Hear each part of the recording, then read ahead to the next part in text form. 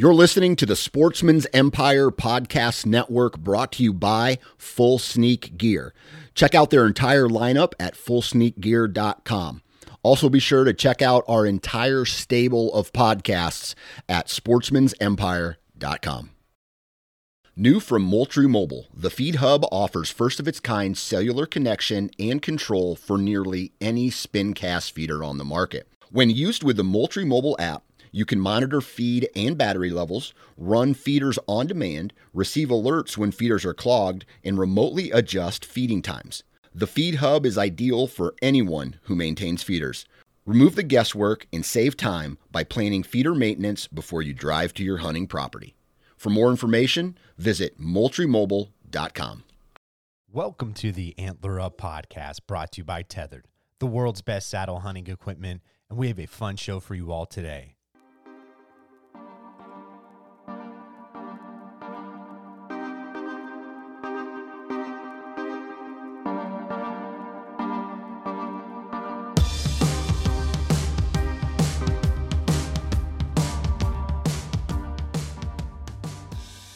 What's up, everybody? Welcome to this week's episode of the Antler Up podcast.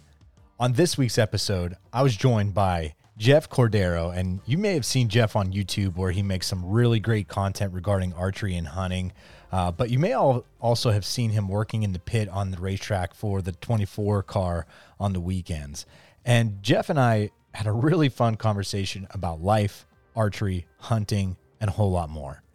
We begin this episode by getting an introduction to Jeff and hear how he is in the position he is in with his job in the NASCAR world. Again, refreshing conversation, which I'm really thrilled Jeff shared with us.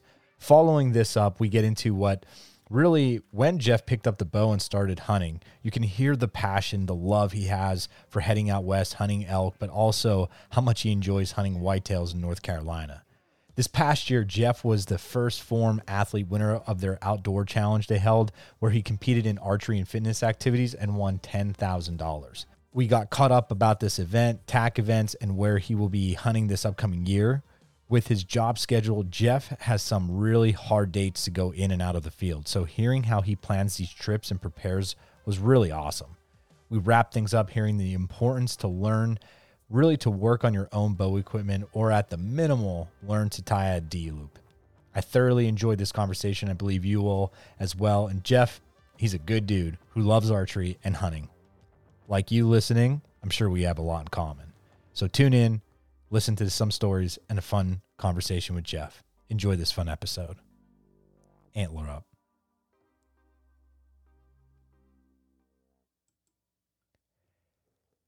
And before we get into this episode, really quick, do a quick update. What's going on in the world of my life, I guess, right now? We're getting there, people. For some, the season is about to kick off, and for others, it's just a few weeks away. To give you a quick update on what I've been doing, really since the last check-in, I think a couple weeks ago I did this, really not a whole lot going on. I have been dialing in all my gear, getting into practice reps with really rappelling and feeling extremely comfortable doing that.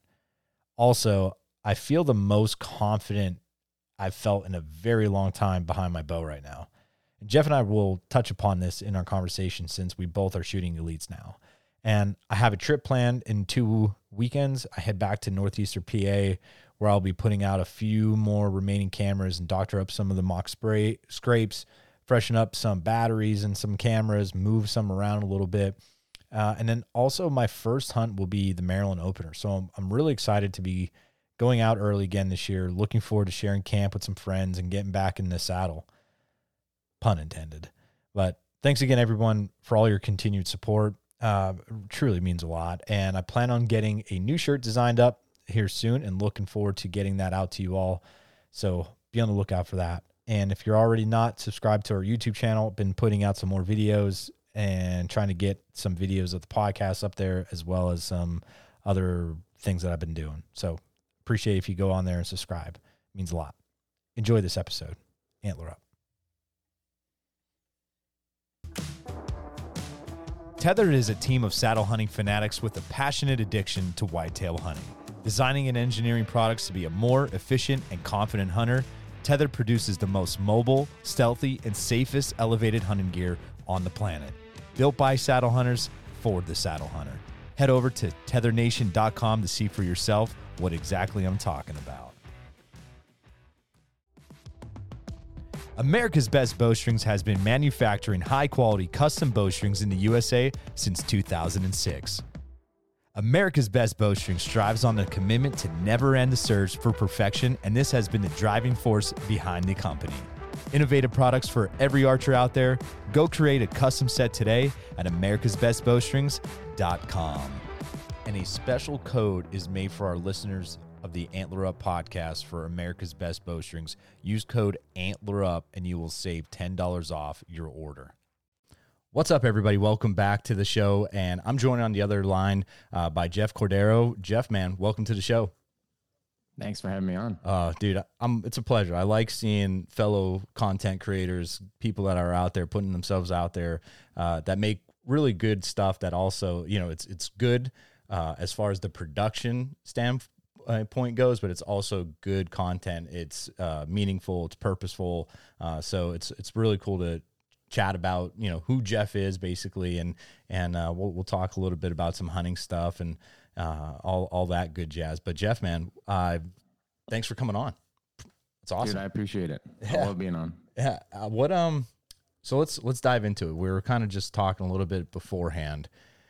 You're talking, I guess, to give listeners an idea if they're not following you on YouTube and everything like that. Who is Jeff? And we talked about you're from the Northeast area, so you're from Connecticut. I guess dive into the elevator speech, your baseball card backdrop, or for you, I guess it would be your NASCAR card. So I guess you could talk a little bit about who you are and where you're coming from, man. Yeah, so Jeff Cordero. Right now I live in North Carolina because that's where work beholds me to. But originally, like you said, I'm from New England, from Connecticut. Lived there for the majority of the beginning part of my life. I did what everyone else does after high school, kind of went to college, was flunking out of college, but simultaneously I was working on race cars at the local short track, and I needed to make a decision. I either quit working on race cars and pay attention in school, or quit school and pay attention to race cars. And I obviously chose quitting school and paying attention to race cars. So I packed everything I had up, moved down here to North Carolina to pursue a dream to work in NASCAR, and hustled, and this is my 14th year of doing it now. So wow. It's paid off. And that is my full-time job. My full-time job is I'm the front tire changer on the 24 car for William Byron in the NASCAR Cup Series. That eats up a lot of time and puts a lot of wrenches into hunting plans. I'm sure we'll talk about it, but yeah. It's a really cool job. It's a cool opportunity that I've had in life to be able to pursue a dream. And then I kind of picked up a bow later in life. It's not something I had early. And I think I was probably 28. So it's about 6 years ago. Okay. And picked up a bow for the first time just to try to get out in the woods and hunt because some of the guys I worked with did. And here we are now, like 6 years later, creating content on YouTube and just trying to fill the gap that I thought I saw. Okay. Like there's a lot of great stuff on YouTube. Don't get me wrong. There's a lot of great people, a lot of great content, but I felt like there was a little bit of a gap of like someone speaking directly to me. Mm-hmm. So I was kind of like, man, maybe my wife kind of convinced me like, you should do it. Like just press record and start putting it up. And there's going to be somebody that's going to watch it and somebody that's going to get something from it. And then that's my whole goal. If one person can get one thing from any one of my videos that helps them out, then it's been a success. Yeah. That's the way I've looked at it. I know when certain people that I talk to in the hunting world, not in the hunting world, friends, family, why did you start doing your thing? Right. And I just respond back with, I don't know. I just, with the video side of things, I always was that individual. If I was buying a comfort or a vacuum, like the most random things, I want to look up a review, right? I want to see what someone is saying or a picture. Like I think what a lot of people do, and I want to see if you do this. If you go on Amazon and you buy something, you're like, oh yeah, that's what I need. But I always look at the reviews in the sense of not read them, but the pictures, because what looks like on their stock photo might be exactly what you need. And you look at what a review person's like, this is not what I was hoping or think it was. It's like, okay, that Not just even saved, close. not even close. Yeah. That just saved me 20, 30 bucks or whatever. You know, I don't know. I always, like you said, I just wanted to put something out there, and obviously being an educator, I wanted to learn more, and kind of felt the same way when I would listen to certain podcasts. It was a lot of that Midwestern driven, like food plot type stuff. And where I hunt in PA and where I grew up hunting my whole life, it was zero food plots, right? It was, okay, what's the acorn drop? What is the browse? There's my food plot. And there wasn't really a lot of that, you know, when I started this, basically. I never, like, there'd be that one person on the Wired to Hunt podcast, but then, you know, then there would be 10 jury podcasts after that. It's like, okay, there's no relation to what I'm doing to what he's doing. So, Yeah. And I think like part of the YouTube thing is there's like when a new bow comes out, like Matthews will come out with the Phase 4, Elite will come out with the Omnia. You can look up, there'll be 40 reviews. Not the way 40 people review a bow is completely different. Yeah.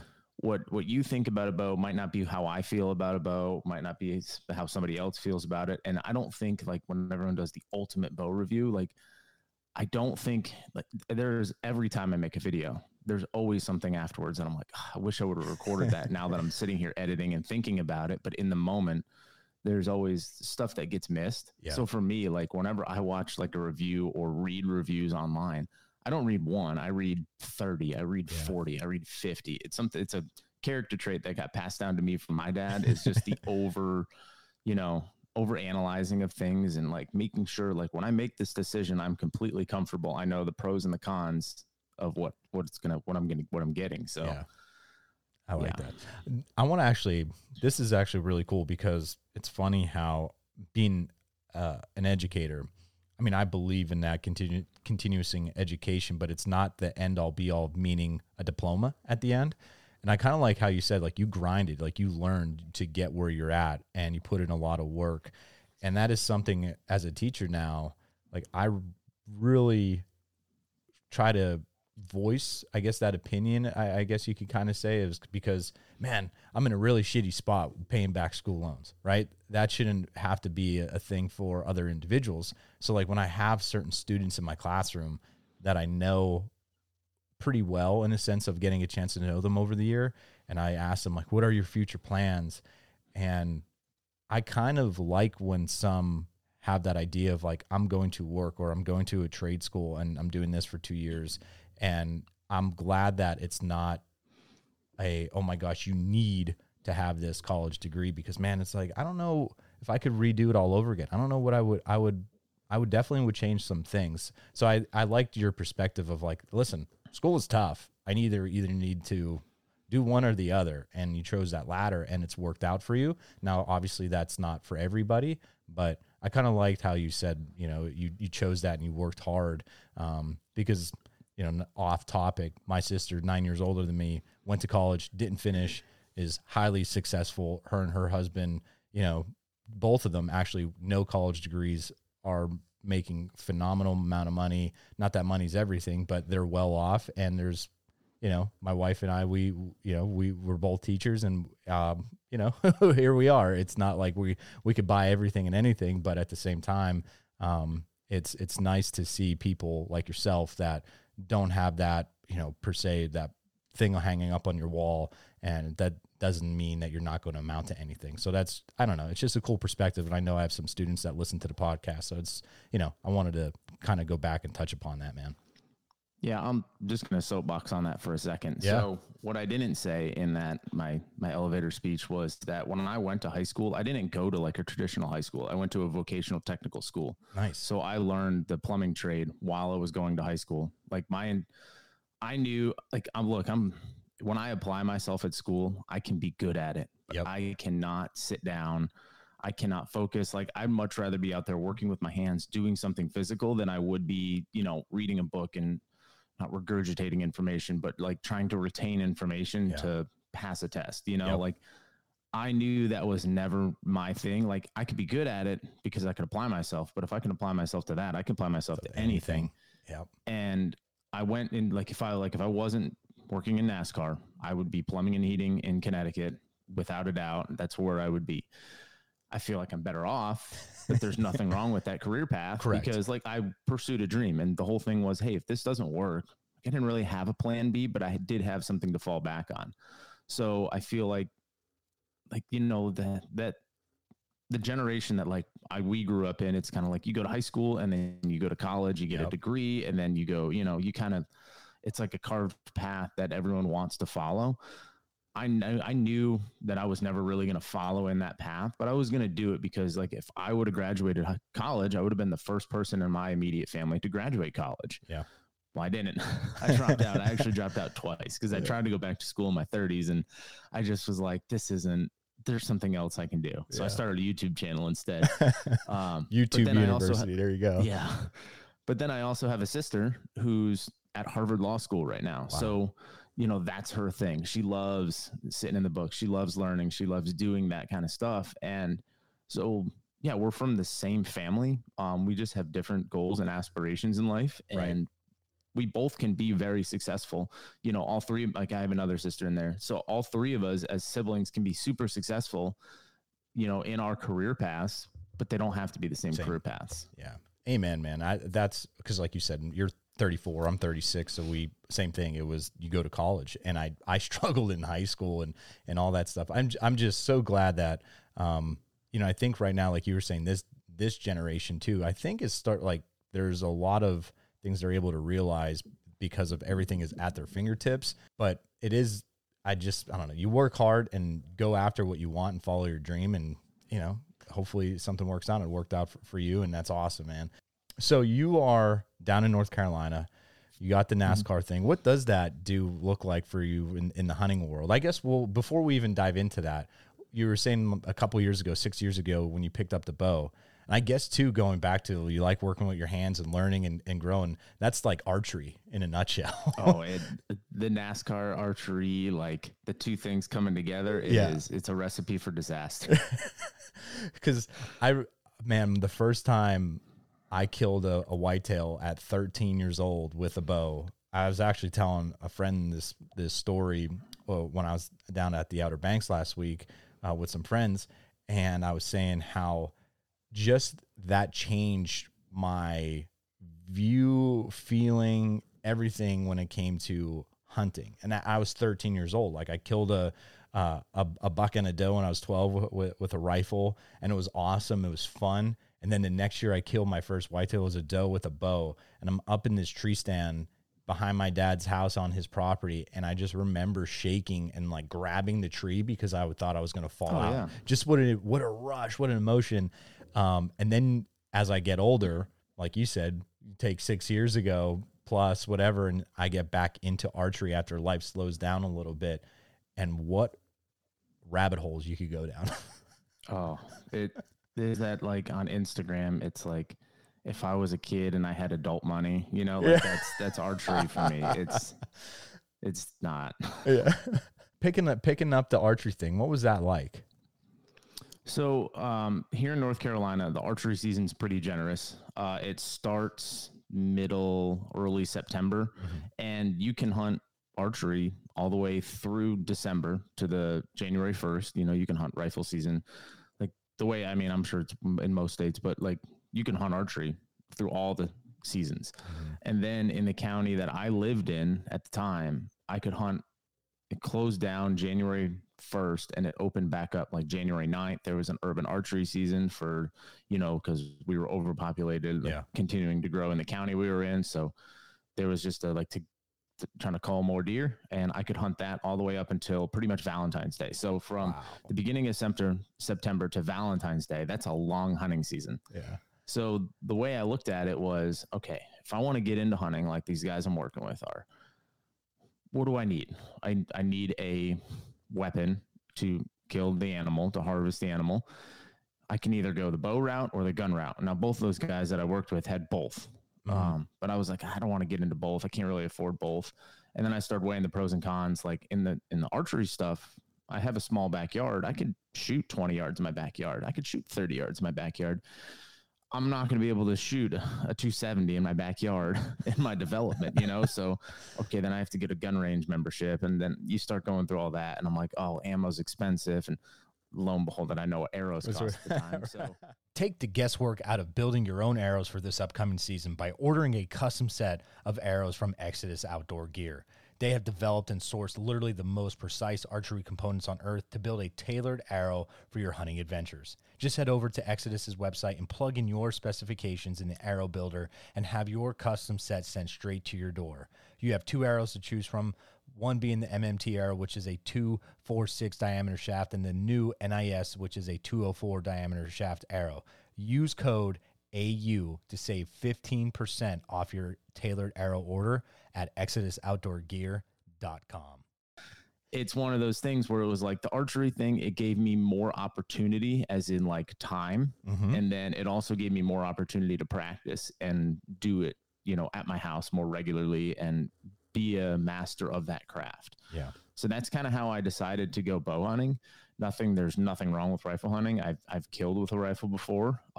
It's just, I kind of get fixated on not one thing, but I get fixated on it. And like, I want to be really good at it. So I devote a lot of time to it. I try not to disperse my time onto other things if I don't have to.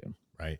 And the way archery works is today you probably got up, you slung some arrows and they were dead nuts and you were like, yes. Yeah. And then later this afternoon, you're going to go out and you're going to go, oh shit, why can't I hit the friggin' pie plate out at 70 yards? It's like, oh, I could like immediately leave here, go out in my garage, pick up my bow, shoot my target, which is 71 yards outside my garage door, and just pinwheel 6 arrows in there. Put it down, go back inside, make lunch, go back out there, and I'll be 6 inches to the left. Yeah. The group will be the same. Nothing's changed. And I'm like, is my sight off? Whatever I'm doing in that moment is off. Yeah, that's the thing about archery to me is what makes me always want to continue to come back is just that drive, because I was very confident. I mean, I played sports my whole life, so that challenge of the technique type stuff, that's what I really like, right? And so once it's, 6-7+ years ago when it was probably, we're looking at 8 now, when I was able to purchase like my first real flagship bow.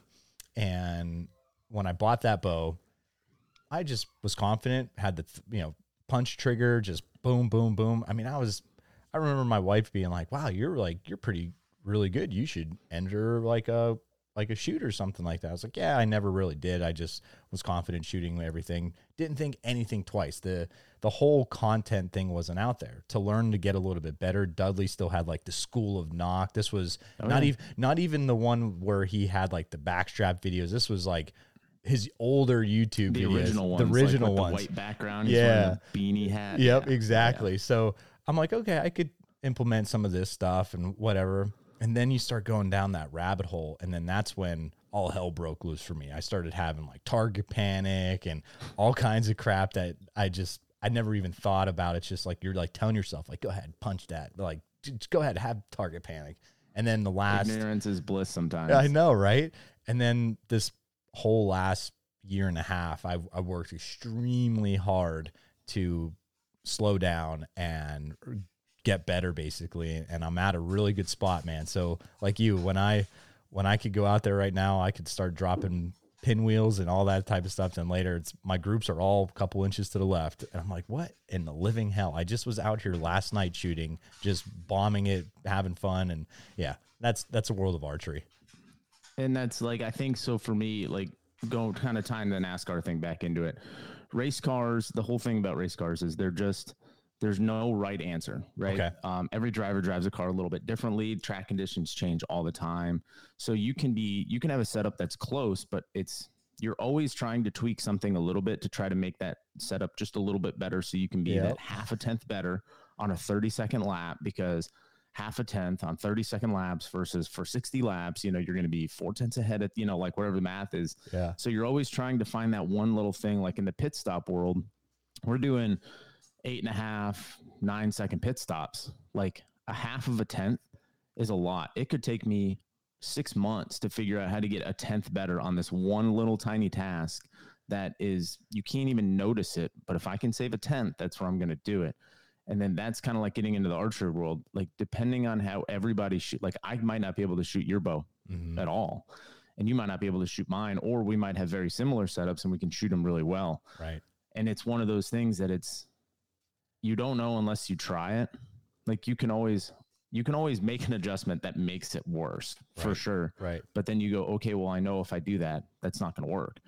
And finding that way, once I started to get into like the indoor target archery stuff and finding out how to like really nitpick a setup, there are things that I would say generally matter a lot. And there's things that don't matter a ton, but they can make a big difference if you let them. It's kind of one of those things like I'm always tinkering with something, you know, an arrow setup, fletching setup, having my cams be slightly out of time to make holding weight a little bit better. Just doing all these different things, like we both shoot a lipo, so we have the adjustable let off. So adjusting the let off to really find out what I can be accurately holding, like how much let off can I hold and how much steadier does it make me versus the other way around. How much let off can I get rid of and does it make me worse? Yeah. What are some things that you really, you know, maybe goes against what everybody else says? Is there anything that you think of that you really like or not like, basically? I've tried, and like I've made videos about this, and Dudley's making all these videos about it too. The right helical, left helical, 3-fletch, 4-fletch. And then the other one was FOC stuff. Yeah. I've tried it all, and honestly, it doesn't really matter. I posted a picture, I don't know, 2-3 days ago, and I fletched up 6 arrows, 3 right helical, 3 left helical, and shot them, and they're all in the same group. Now, I will say it matters, or it depends. You know, if you're shooting a fixed blade, if you're shooting, a double bevel fixed blade, if you're shooting an expandable, if you're shooting a field point, I really don't think it matters. Yeah, the arrow is going to clock one way, it's going to spin for a little bit, and then it's going to go the other way. Yeah. You know, let me know, like, are you seeing 7-inch variance on your groups? You know, because yeah. And then if you're shooting a single bevel, I think it matters because now you're essentially fletching. You're having fletchings on both sides of the arrows now, because now the broadhead wants to spin one way. So you want to make the arrow spin the way the broadhead wants to spin because it's the thing punching through the air. But I don't think there's anything like generally that's like globally like I go against. Right. I don't think shooting a heavy arrow is beneficial even for whitetail hunting.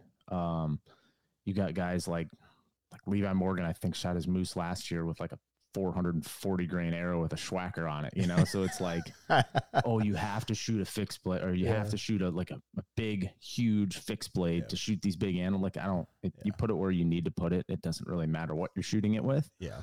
So I kind of think this, the more you're out there, the more you're going to get exposed. I've had bad shots with mechanicals. I've had bad shots with fixed blades. So I think it all just kind of depends, you know. I guarantee you with all those bad shots I had, if I made better shots, it wouldn't have mattered what was on the front of it. Yeah, man, going back to your NASCAR and archery, kind of like how those worlds are so similar, like in the example you gave, oh my gosh, it's unbelievable. Like, I mean, I know, you know, Dan from Elk Shape, he's always saying, always be tinkering. And yeah, I love it. Yeah, you know, and what's funny is though, I see both sides of it. I see where the individuals like yourself, like myself, where if I could just be that little much bit better, I'm going to at least try it, right? I'm going to test it out. I'm going to see. And then there's that other side where it's like, if it's not broken, you know, don't fix it, basically. Like, don't change it. And I get that, but this is the stuff we like, I guess. Yeah, so there is a point of obviously now anytime I make an adjustment to my bow, to my arrow setup, whatever I'm doing, I make one adjustment. Because if you make more than one, you don't know what's happening. So I will make one adjustment. Typically, I'll make an adjustment. Let's say I'll do my let off. I'll change my let off, my holding weight. I'll move it maybe a couple pounds. I'll shoot a bunch of arrows with my thumb button. I'll shoot a bunch of arrows with my hinge. I'll kind of take a little data plot of what it is, like mentally, or on a piece of paper. You can kind of see it. You punch a bunch of holes in it, and you can kind of see the trends of things. And then I'll go back, and then I'll do it again, and I'll be like, okay, that really didn't help much. There's no reason to keep pursuing down this road. Or, hey, that helped a little bit. I'm going to leave that for tomorrow, and I'm going to try it. Now, we're filming, it's early August. It's to the point now where it's like, I'm going to be locked in on a setup here probably in the next week and a half, and I won't touch it. Right. I'm broadhead tuning right now. once I get that tuned in, I'm not going to touch it. So I think the early months, like, March, April, August, May, like anything up until like early August, that's your time to like go shoot the 3D stuff, go shoot total archery challenges, maybe go do like a local ASA or something like that, and really try a lot of different things. Try to do, try to tune different arrows, try to shoot different fletchings, try to do all these different things, but always take a note from where you started. Like, this is my setup, have it all written down. And then I always can go back to it. I have measurements of everything, peep heights, all that stuff. So there's always a way to get back to where you were. Yeah, no, that's good. I like that. And the one thing, your arrow, well, I shouldn't say your arrow, but your bow build, you posted a video. So you're going with the Elite Omnia. What'd you think? And I know you made that video of the comfort mods and compared to the performance mods. You're still running those ones? The comfort ones? Yeah. Yeah. Yep. I for me, on my Omnia, I tested the performance. I really love the smooth or the comfort, whatever they're calling them. I really like that feel on the Omnia. Yeah, so much better. On my Era, I didn't throw on the performance mods. I'd never even shot it with performance mods on it because when I shot the Omnia first and I was like, oh wow, the performance mods, let me shoot the Era. Let me just go right to those comfort. So I didn't shoot the Omnia until after I purchased the Era with the performance mods on, or with the smooth mods on it. Man, with both of them being on the perform or the smooth, unbelievable. And they're very similar, but the Omnia has a different hold to me at full draw, but very similar. Everything else just is so similar. And that was the one thing that I wanted as quote unquote like a backup bow. I never had a carbon bow, so I really love the look of the Era. The Era, to me, I haven't had a lot of time behind the Omnia yet, Jeff, but it's not even fully set up. But man, this Era, this is one of the best bows for me. It checks all the boxes as far as the nitty gritty type of things, like you name it, like draw, cycle, back wall, accuracy, just it, like all that type stuff. But it just fits me. Like I can't explain it. Like if someone were to say why that bow, it fits me, and I freaking love shooting it. So I don't know so with you running the smooth, talk, I guess, a little bit about that, because I know you ran the performance mods. You won a friggin' $10,000 contest using that with the performance mods on. So I guess, I mean, talk a little bit about that and like your decision with that. So we talked about this at the very beginning. I'm not sure if you're recording at the time, but everyone tells everybody, hey, when you go to a bow shop, shoot all the bows, because they don't all feel the same. They don't all shoot the same. Something you might like is something I might not like. So me having the YouTube channel, I kind of had this opportunity where I'm like, hey, can I come and shoot all of these and just film them? And they're like, yeah. So I had a Matthews V3X. Before that, I shot a Hoyt RX4 Ultra. Before that, whatever. I've had bows. Yep. I've had different manufacturer bows. So I had no intentions of getting a new bow. The V3X felt just like the Phase 4. Phase 4 was maybe just a little quieter, but not enough to make a difference for me. So I was kind of shooting all the bows. I came across the Elite and I was like, oh my God, this thing just feels so good in my hand. The draw cycle was just a titch, like it was a little stiff, but it just had these like really like peaks where it'd be like really stiff and then it'd dump off. And I'm like, okay, if I can adjust the let off into the back wall, then that'll take some of that away. But there's just this little hump that I couldn't quite get rid of. And that's where when I ended up buying an Omnia, and then I ended up getting the smooth mods for it because, it'll take 3 feet per second off of your arrow. I'm like, okay. When I did that, I just put one twist in each cable and I was right back up to the same speed I was at. And it added like 1.25 pounds of draw weight. So it didn't do anything, it didn't make it any worse, but it smoothed that draw cycle way up. Where now it draws just as easily as any Hoyt, any Matthews, any flagship bow out there. Yeah. It draws just as smooth as all of them. But it still has I get the same speeds out of my Omnia at 72 pounds than I do out of my V3X, which is twisted up to 77. Yeah. So I have less draw weight, but I'm getting the same speed out of it because the bow is a little more aggressive. And even though the bow is more aggressive, I feel like it vibrates less than my V3X, and I feel like it's quieter. Yeah. It has a little bit of a different, the Matthews has more of a lower tone pop when the arrow goes off. Yep. The Elite is maybe just a tick higher. Right. But I feel like I haven't sat there. I don't have a decibel reader, but if you were to put next to the bows, I bet the Elite is just a titch lower in decibel reading than the Matthews. Yeah, I will say this: the like my arrow, I feel like is just one of those, like, you shoot it, nice arrow flight. It's it's ridiculously quiet. Like my dad, when I shot that for the first time, like hanging out with him, he was like, "Holy shit, Jared, that sucker is quiet, like just extremely quiet."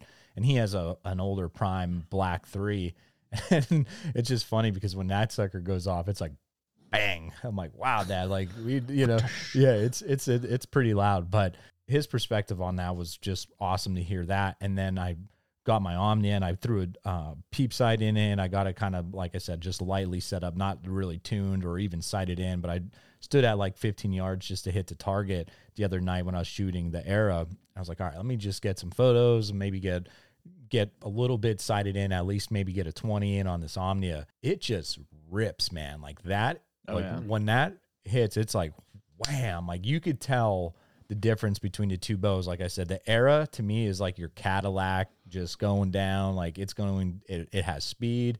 It's slower, don't get me wrong, but it's getting there. And I have no problems being on that T-Rex syndrome short draw length stuff. So I love this thing. And then that Omni, I'm like, wow, I can't wait to smash a whitetail with that, because that is just going to be like thump, and I can't wait to just see what that's going to do. That's one of those things I've gotten questions already this year. Like, are you shooting iron wills like you shot last year? Are you going to shoot a VPA? Are you going to shoot, a slick trick? Are you going to shoot an expandable? Yep. Because the last couple of years I've kind of gone away from expandables, not because I think they're bad, just because I never shot fixed blades when I first started. I just shot expandables. So I'm like, I want to try some fixed blades and see what kind of performance I get out of them. So last couple of years I'll probably go back to an expandable this year, because I'm shooting 29 3/4 inch draw length. I'm shooting 72 pounds. I'm shooting an arrow that weighs 490 grains. It doesn't matter what's on the front of it. It's got enough energy. And especially with that Omnia, I know it's going through, or if it hits a rib, it's going through that rib at least into the body cavity. So yeah, I feel very confident in it. Like you said, I won. So First Form, they created a First Form outdoors division, and they put up the November Knockdown Challenge last year, which was in November. You did these workouts online. You qualified. If you won a workout, you got to go to the First Form headquarters and compete for a $10,000 winner take all prize. Okay. And I qualified for it along with 9 other people. So 10 of us were there competing, and it had fitness component to it. And then it had an archery component to it. So all the workouts had, even the qualifying workouts, there was a fitness component, then you shot an arrow or 2 or 3, and then you did more fitness. And then, so it was a way to really like put you under stress, physical and mental stress. How well can you shoot? And it wasn't like the qualifiers were 20 yards. And I think the furthest one was 30. When we got to the competition, it was like 37 yards, 68 yards. There was a lot longer shooting. So it was like, it's not like we're just going to sit here and plunk targets at 20, 25 yards. So it was a really cool event. I ended up winning the First Form November Knockdown Challenge. So I became the first pro staff for First Form Outdoors. I won $10,000. And that Omnia is the bow that I chose. Like, I'd only had it for a couple weeks, and I had to make a decision. I either shoot my Matthews V3X, but there's nothing wrong with that bow, or I shoot this Omnia. And I'd been shooting the Omnia a lot, and I was like, I feel very confident that I can go there with this bow and make marginal shots, because you're going to make marginal shots when your heart rate's through the roof. Yeah. That I know the arrow is going to get where it needs to get. Yeah. That's awesome. If you're in the market for finding a new trail camera, I highly encourage you to look no further than Exodus. Exodus has two main options to choose from as far as cameras go. A budget-friendly option that doesn't compromise quality. The Exodus Rival is the camera for you. Simplicity meets functionality in this easy-to-use, feature-rich cell camera. The Rival offers crystal clear photo quality, easy setup and use with complete remote management through the app anywhere in the world. Two already are set up in northeastern PA for me, and they're working flawlessly. And if you're looking for an all-encompassing cell camera, seriously, look no further than the Render. It's their flagship camera. It stood the test of time for thousands of hunters across the country. I have one deployed here locally where I live, and another one I'm saving for back in northeastern PA. Again, zero issues. And I'll tell you what, Exodus stands by their 5-year warranty for accidents or for theft.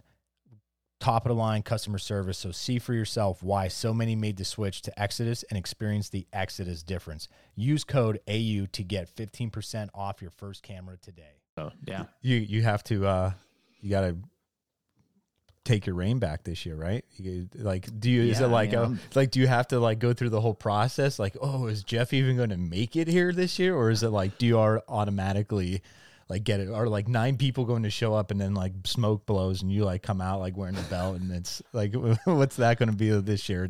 Any idea? Man, I have no idea. Yeah. I'm sure I'm going to have to go through the qualification process again. Yeah. I will say that like the workouts that we did last year to qualify for them were a little bit more in my wheelhouse. Okay. So working in NASCAR, a lot of the stuff we don't do a lot of long, slow cardio endurance events. I am not a runner at all. Yeah. Anything longer, any workout longer than like 3 or 4 minutes, it's a little too long for me. Yeah. Because like I said, we're working in seconds, windows that are only 10 seconds long. So everything we do is to create high power outburst of energy. It's big power output stuff. So those workouts were like tailor made for me. They were like 4 or 5 minutes or less.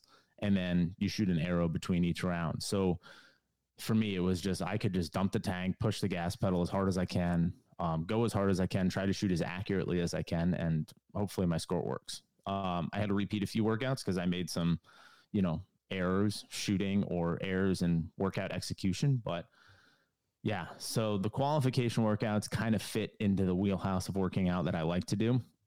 We get to the competition and the workouts at the competition were wildly different. So I'm actually training like globally to get better at those events because they were 25-minute long events. They were 30-minute long events. They were just grueling, grinding, rucking with a heavy backpack, carrying a 100-pound sandbag for 3/4 of a mile. It's just like all the stuff.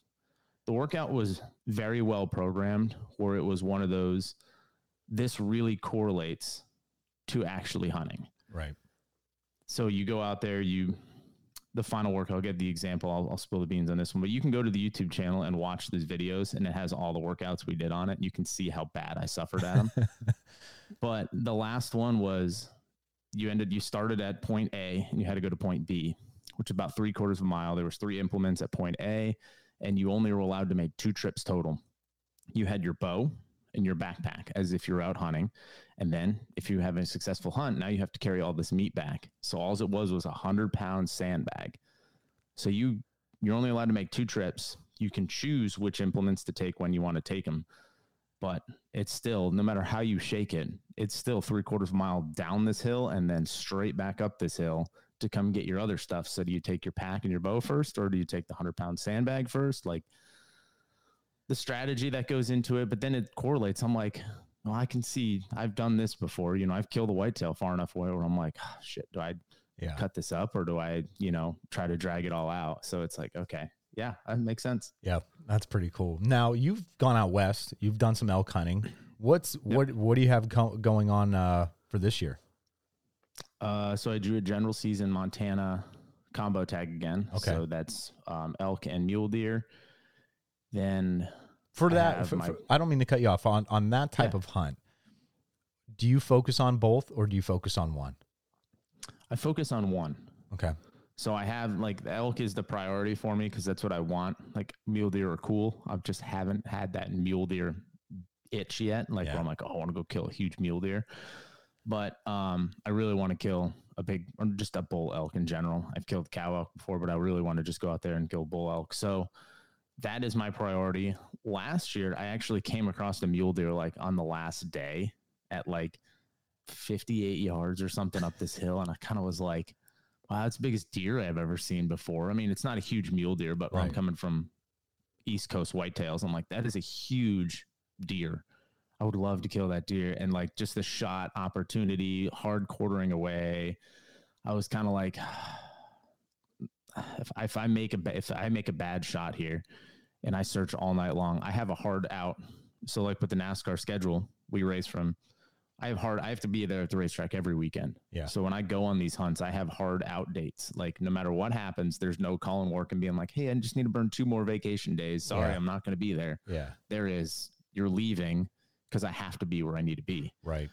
So I didn't want to put myself in a situation where I made a poor shot, couldn't find this animal, and then had to live with that, for the rest of time, that knowing that I made a shot that wasn't probably going to be good. And then I didn't have the appropriate amount of time to go try to find this animal. So yeah, I prioritize one. Okay. If I come across one and it's like a chip shot, I'm going to make it because you can't not pursue the animal you have a tag for in your pocket. Yeah, if that's not successful, I'll come back during rifle season. That's what's really cool about Montana is you can try archery season. And if it doesn't work, you can come back on that general tag for rifle season. Nice. What else do you have then going on this year? I have just whitetails here in North Carolina. And then depending on the schedule, how it kind of shakes out, probably go down to Arizona and do an over-the-counter mule deer hunt, just to kind of get my feet kind of dipped into that. I have some friends that live down there in Arizona, so it's kind of a, hey, go meet up with them and go hunt with them for a couple days. Yeah. So with your schedule, because I mean, I'm the same but different, right? I have that hard out as well. How do you plan those types of trips? Like heck, even if you're like, hey, I want to go up to, I don't know, the Missouri. I just want to go to Missouri and I want to go hunt some whitetail or something like that. How are you planning those trips? Because it's important because there's working individuals that you're only given that amount of time. So how do you prioritize or plan those types of trips? Yeah. So I would say there is a lot that goes into it. And it's not just, hey, how am I going to get there and hunt? It's how am I going to effectively use the amount of time that I have? And I usually work myself, for at least the Western hunts, what I've done is I work myself backwards in my e-scouting plan. E-scouting, because I don't get an opportunity to get boots on the ground. I can't go check these places out. I've never been to the same place twice so far. So I don't, every time I step into a state or I walk into a unit, it's the first time I've ever been there. Okay. So e-scouting plays a huge factor, whether it's, whitetail e-scouting, whether it's elk, mule deer, whatever. I tried to set myself up where earlier in the hunt, I'll be a little more aggressive and get a little further away from the truck. And then as the week wanes down, I try to get myself a little bit closer, knowing that like, if I put something down, it's going to be, 15, 20 hours of shuttling meat back and forth. And that's nonstop. So you cut that into 2 days, you're going to grind yourself in the dirt, but I can't kill something 5 miles back on the last day by myself or with one other person and expect to get it out. And then it's not even just expecting to get it out. I fly to all my hunts because for me, flying is worth it because it gives me more hours in the field. Right. Well, with the way flights have been this year, who knows? Who knows? But yeah, typically that will give you the most time in the field. It's usually a little bit more expensive. You can't take as much stuff with you. And then conversely, you can't take as much stuff back with you. So there's a lot of planning that goes into it. Like, okay, if I were to get something down, I already ahead of time, I've called a meat processor, a butcher. I see if they ship, where they ship, how they ship, if they can ship, try to get prices on that. If I'm not near one that ships, I figure out how, where's the closest Walmart where I can go buy Coleman coolers, pack them up, duct tape them, and pay $1,000 in airline check bags fees, like trying to do all that and get it done ahead of time. I find a taxidermist ahead of time. You just have to have everything planned out so that way I always plan to be successful. Mm-hmm. When I am successful in this hunt, where can I go? What can I do to make it where, like, I have the checklist? If I ever have a question, I don't have an answer to it, I've done a poor job planning for that trip. Yeah. And I've learned that over the years in NASCAR. You never want to be caught with your pants down and be in a situation where you don't know what you're supposed to do in this moment. Mm-hmm.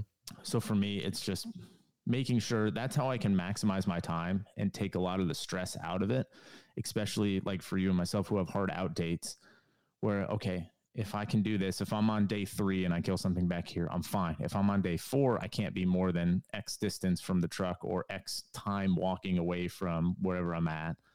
And then if I do, hey, is this processor open 24/7? Can I drop it off? Can I make an agreement with them ahead of time?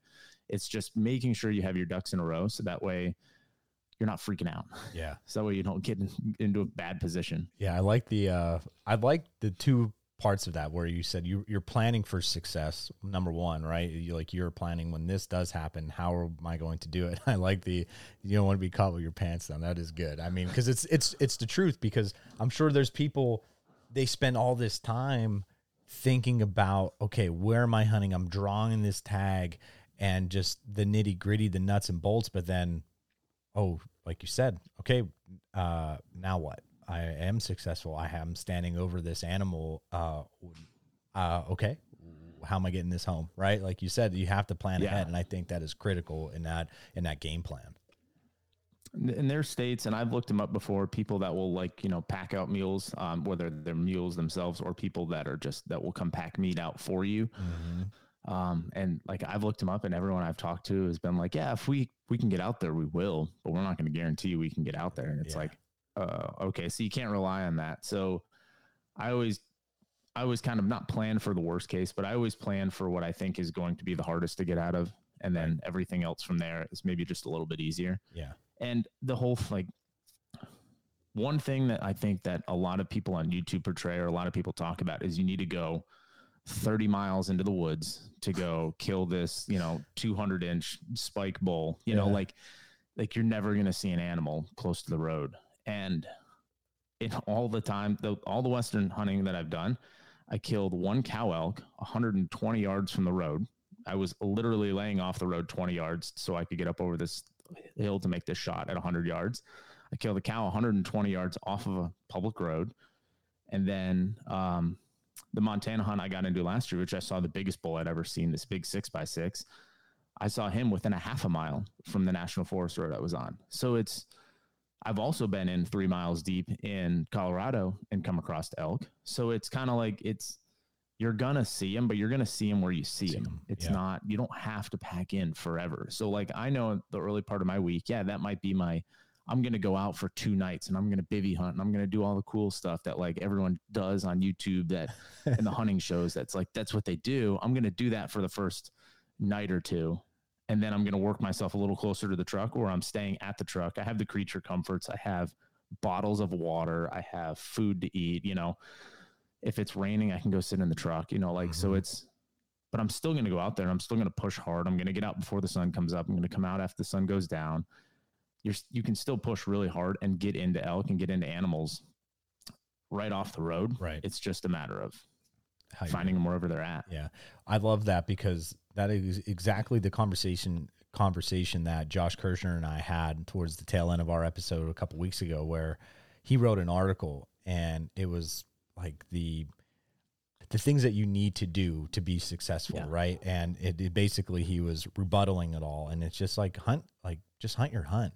It's like, for this situation, the wind is blowing from my back to this animal, but it's hitting this little hill and it's going over that animal. Right. Like just things like that. And like you were just saying, you're told to go 5 miles deep. And if beforehand, you're not going to see anything, you're not going to kill like you just said, 120 yards off a public road, like you're able to get that done. Yeah. It's just the tough part about this is because, I always think of us 8 years ago, right? Like you 6 years ago picking up your bow and like all that type of stuff. Who are those individuals now when we put out this video, this content or whatever? What are they seeing? And I like what you said, whatever you get after, and you have that first opportunity. And that's the other thing. If you have that tag, you're going to Montana or wherever you're going from North Carolina. I'm going from PA to Missouri, or heck, even Ohio, the neighboring state. If I see a buck that is going to give me a shot opportunity that is, whatever, I'm going to shoot it. Like, I have that tag for a reason. Like, I don't know. I always think back to one of my good friends, Tim. One of his very first over the counter Colorado elk hunt. I think it was either sex, or did he only have a cow tag? I can't remember. And literally within like the first 20 minutes, he got on an elk, and he was like, "Oh, I'm good. Like, I got a week or something like that." Yeah. He didn't see anything else. I've made that mistake in a Colorado elk hunting video I did, and it's on the YouTube. You guys can tell me how bad of a mistake I made, but I got in, same thing. I got in the first day. I heard some bugles, but I'm like, they sounded really far off, kind of camped. Got up in the morning and I could hear bugling when I was kind of packing up my tent. I'm like, oh man. So I got on this herd of elk that probably had a couple bulls in it, a bunch of cows, enough where they were like destroying this hillside on the way up it. And I was like, I'm in it already. Come on, let's go. Yeah. And I watched a 5x5 walk away that I needed to go a few more steps to get a shot at him. And I watched him walk away, and I was like, I'm going to go after him because he didn't give me that shot opportunity. And then when I kind of crested over this hill, I was in a unit where it was 4 points or more you had to have on one side to be able to harvest this bull. Mm-hmm. I came over the hill. There's a 4-pointer down there pulling about 6-7 cows off of this harem. And I was like, I double checked. I'm like, he's got the 4 points. I could shoot him, but I want to go after that 5x5 that's screaming, walking away.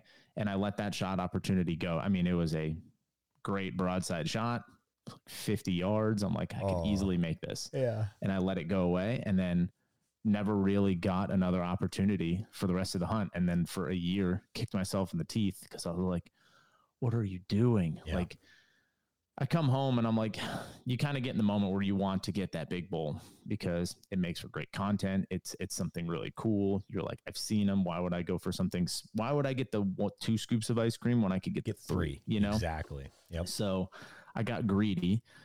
And then you come home, you watch a bunch of these hunting videos. I think Born and Raised does a great job at this. Is those guys are just out there to kill elk. Mm-hmm. Very rarely are they like, hey, we waited 20 years to draw this tag. We're going to hold out for something. Mostly if it's like, if it comes across and it's legal, it's going down. And that's for me, whitetail hunting, that's the philosophy that I have. I've gotten into the season where I've killed a couple North Carolina 11 pointers. They're just little spikes over here. Yep. And you just like, I'm like, well, I need meat in the freezer. He's been hanging around long enough, and we have an overpopulation of deer. Whatever, here it goes. And I've killed smaller bucks. I've never killed anything that's like so huge that I'm like, oh, this is awesome. Never killed a 200. I probably never killed a 120-inch whitetail. Right. But I'm successful every year because I punch tags on does. I fill my freezer, and that's what I want to do when I go hunting. Right. I am not out to shoot. I want to shoot a big racked animal because they're cool. Yep. But at the same time, I'm also out there to fill my freezer and provide for my family. And if that's shooting whitetails, if that's shooting cow elk, that's how most people are going to go out there and hunt and be successful. And that's how you should not even define success, but like you shouldn't have to go out there to kill the 200-inch whitetail. And if you're not killing a 200-inch whitetail, you're a bad hunter. Right. It's not how it is. So if you're going out there making ethical shots and you're putting meat in your freezer, that's what it's about. Yeah, I agree, man. And just have fun. That is the one. That's the other piece where I feel like the last couple of years I really struggled with because I was like really pressing, having a platform, doing this. It's like, I need to do this. I need to do that. And it's like, I don't need to do crap. Like, would it help? I'm sure. Do I care now? Yeah. Like, I'm at the point where it's like, I just want to be able to have a fun conversation with you. And when I want things to be separate in a weird, I don't want to say separate, but I want this platform and what I'm actually doing in the woods to be separate, where I'm not thinking about this, if that makes sense. Like, I want to just be in the moment. I want to hunt and enjoy it and take things that I know, like Bo Martonic, East Meets West podcast.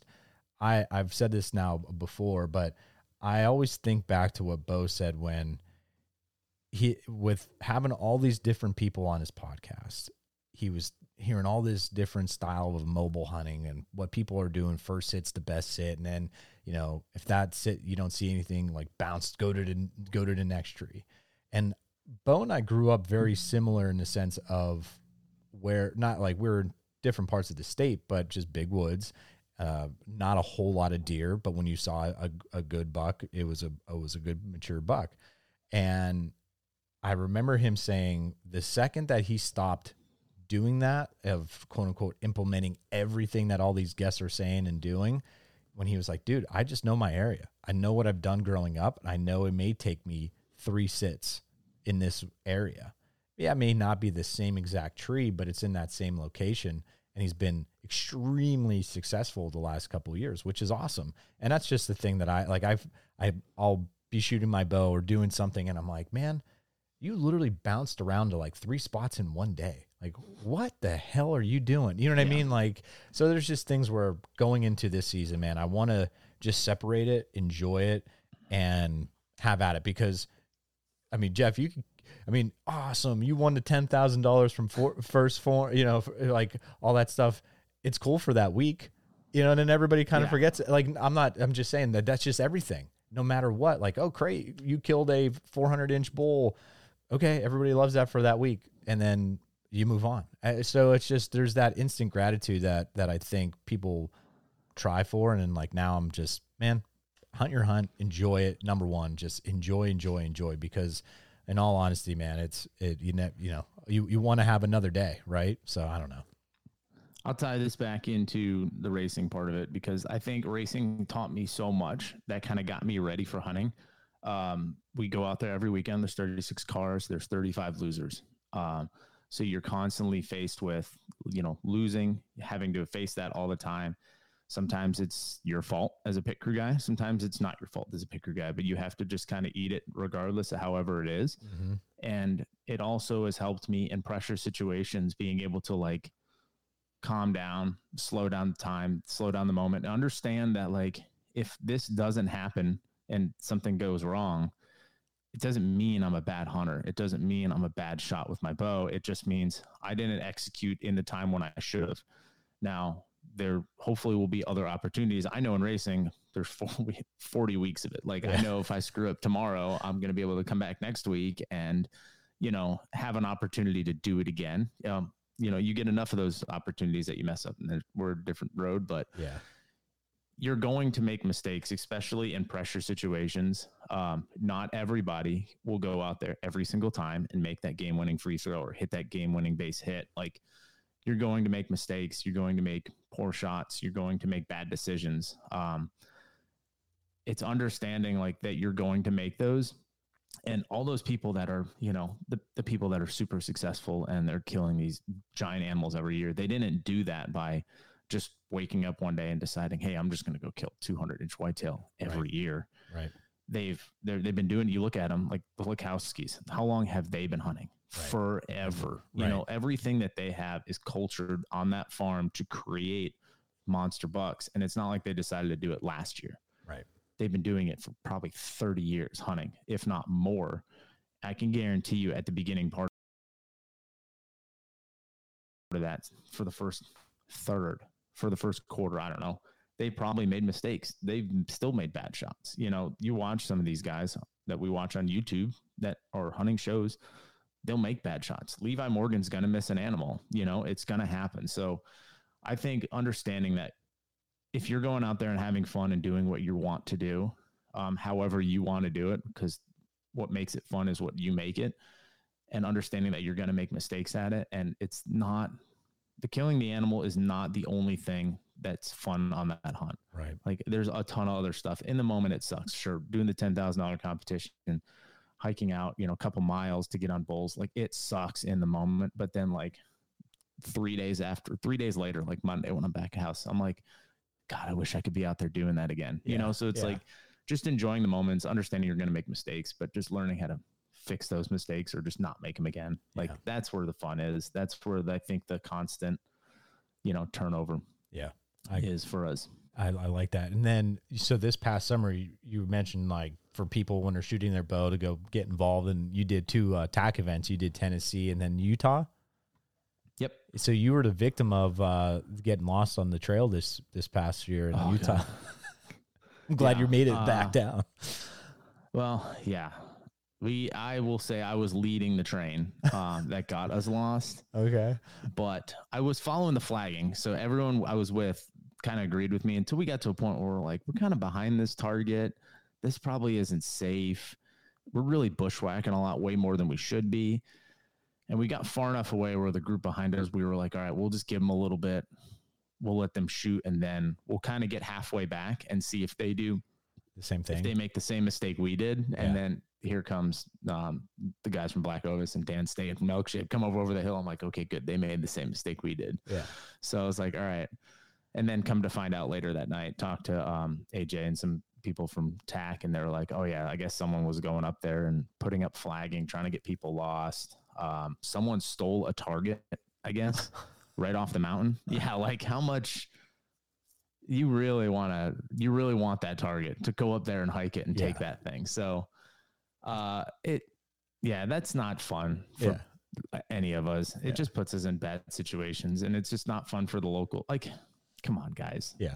We're just out there having fun. Yeah, I know we shut your mountain down for a couple days, but you have it all year long. You have it all year long. I know. When I saw them post about it on Instagram during that time, and then I saw that around that time as well, like on your social media that you were there, I was like, I wonder if Jeff got lost. And then boom, he posted the video. Sure enough, I was like, all right. Spartan Forge stands at the nexus of machine learning and whitetail deer hunting to deliver truly intuitive and science-based products that saves the hunter time spent scouting, planning, and executing their hunts. You have deer prediction, journaling, and the best maps on any hunting app platform there is. Use code ANTLERUP to save 20% off your Spartan Forge membership at spartanforge.ai. Kind of to wrap things up, Jeff, one of the things that I think it's important to get your perspective on, and obviously being a pit crew guy, like you're saying, just your background, like you're that hands-on individual. So it's kind of an easy answer of why you like working on your own bow and tinkering and doing all that stuff yourself. But getting into this whole archery endeavor a couple of years ago, did you start out by having shops work on your bow, or did you from the get-go were like, I'm engulfing in this, if I'm messing up, it's going to be me doing it basically that way? Or have like that, like which one did it start out with? And just because I think it's really important, because I started going to shops, and then I would say right before COVID, I mean, I was doing my own arrow fletchings for a very long time. So like that's the gateway drug basically, but then it's turned into the 100%. Press device. And now I'm really the only person that works on it, me and Jim. So how did that start for you? So I think it sounds very similar to how you had it. When I got into it, I knew nothing about the archery stuff. Yep. And the fact that these limbs are preloaded and there's so much tension on them, I was like deathly afraid to get a razor blade anywhere near the string to cut like a D loop off. So I let shops work on my stuff because I didn't know any different, right? And I started the same way. The gateway drug to all of this is fletching arrows. Yep. So you buy a fletching jig and you start fletching arrows, and then you're like, oh man, I can glue my own points in. And so you start gluing your own points in, and then you get a cutoff wheel, like a Dremel, and you start cutting your own arrows, which are like, that is a terrible idea to do. Just go buy an arrow saw if you're going to do it. Yep. You buy an arrow saw, and then same thing, you buy the vise and you start setting up rests and you start setting up sights, and then you kind of work your way into it.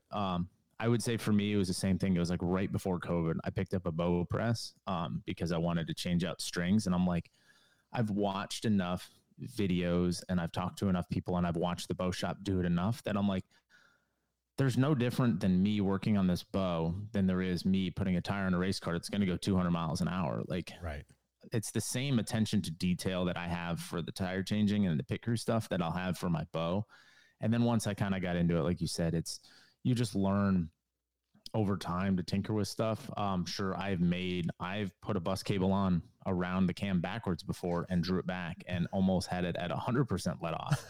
So I've made some mistakes. Don't get me wrong. And some things that probably should have gotten me hurt, but you kind of like if you go into it really slow, if you're someone who wants to work on your own equipment, just take it a step at a time, learn how to do one thing and learn how to do that thing well. And then you can layer on the next thing on top of that and then the next thing on top of that. So I think, like you said, fletching arrows and kind of building arrows is like the gateway drug. If you can get into that, you can do you can be stuck for 3-4 years just fletching different arrow configurations, trying different veins, trying different things where it's enough to keep you occupied. Yeah. I like to tinker with my stuff a little too much probably sometimes. So for me, having to drive to the bow shop 45 minutes every time down and back to have them like put a twist in a cable is like, I'll just buy the bow press. Yeah, exactly. So yeah. I know it's funny because right 2 minutes down the road is Nate Sellers from Average Jack Archery. Yeah, great resource. Yeah, so Nate's a good buddy of mine, and I'll go down. We'll shoot the shit. We'll talk. We're hanging out, and you'll get somebody to come in, and they're like, "Could you drop my peep like just like a 1/4 inch?"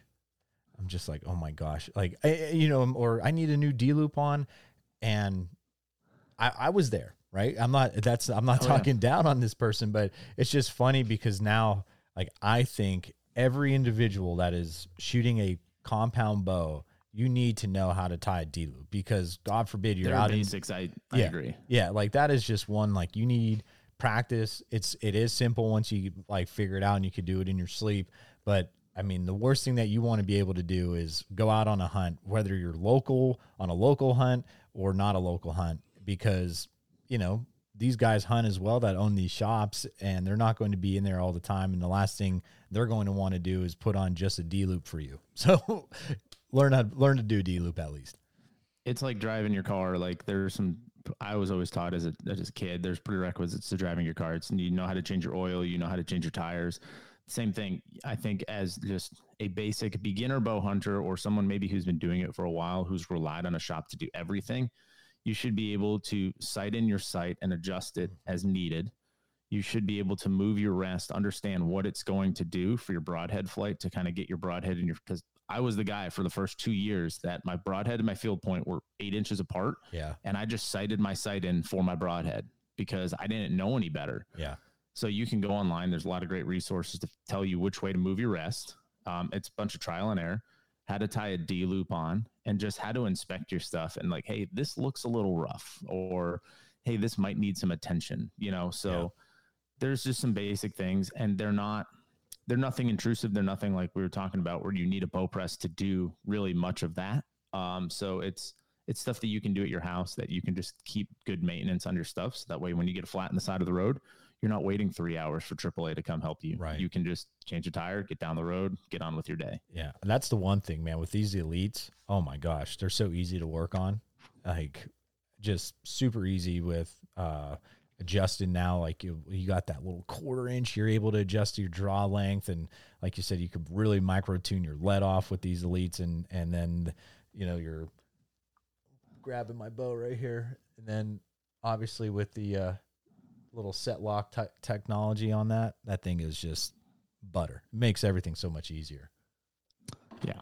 They've done, and that was another reason kind of why I got into the elite and I like to tinker and a lot of the bow companies now, Elite, Bowtech, I'm sure Matthews is going to have something coming out because they just put something on their new target bow, but they're making it now where you need a bow press for less and less and less stuff.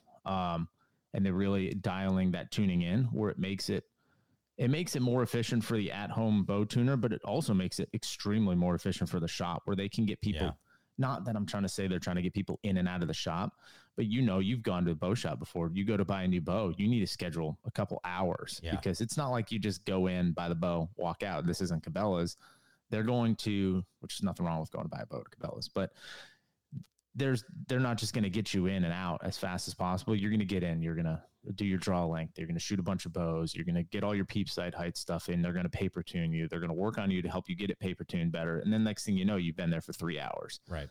If they can cut that time in half by not having to go to the bow press every single time, and they only have to go there to put the peep in or maybe twist the peep if it's on the other side of the string. When you get your peep height right, then they've saved themselves an hour. Yep. And they can make your experience at bow shop way faster. Yeah, I like it, man.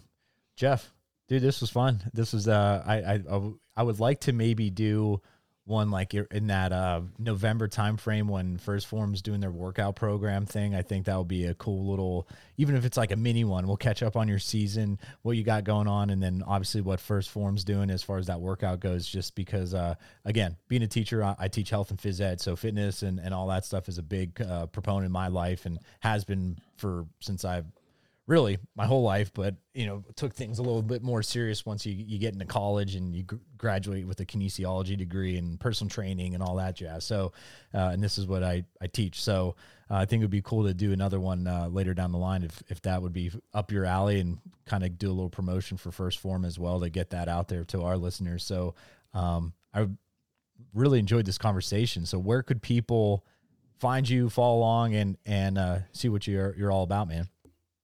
Yeah, Jeremy, first of all, thanks for having me on. It's been great talking with you. I'd love to come on again, and we can definitely do that towards November. I know we're doing it. And then I think once we get those dates, I can just get you ahead of time. We can plan that. So if you're looking for me, you can find me on Instagram. It's at Jeff Cordero _ YouTube. It's just at Jeff Cordero. I think with their tags, you can just do at Jeff Cordero _ again on YouTube. And then my website is just www.jeffcordero.com. You can find me there. Anyone's got any questions or concerns, you can send me a message, I guess. But I try to get back that was one thing too, is I've messaged a bunch of people, sometimes you get responses, sometimes you don't. I try to respond as much as I can, because I was that guy once where I'm trying to help out as much as I can, because I'm just that person. Yeah. So that's awesome, man. And I appreciate it. I enjoy it. Like I said earlier, we've got rolling, man. I really enjoy your content. So if you have never checked it out, I highly encourage you to go to Jeff's YouTube page. He does a really good job of, again, meaningful content. That's the key word there, is meaningful. He's just not putting it out to put it out. So go give that a subscribe and follow what he's doing on Instagram. And thanks again, everybody, for tuning in. Jeff, pleasure, man. We'll talk soon. We'll see you guys all next week. Antler up.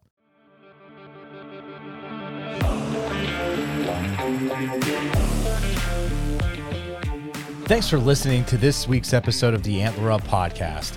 We hope you enjoyed it. Please go check us out over on our Instagram, YouTube, Facebook, and Go Wild accounts, as well as antlerupoutdoors.com. If you enjoyed this episode, go leave a review and subscribe for next week's episode. See you then, and Antler up.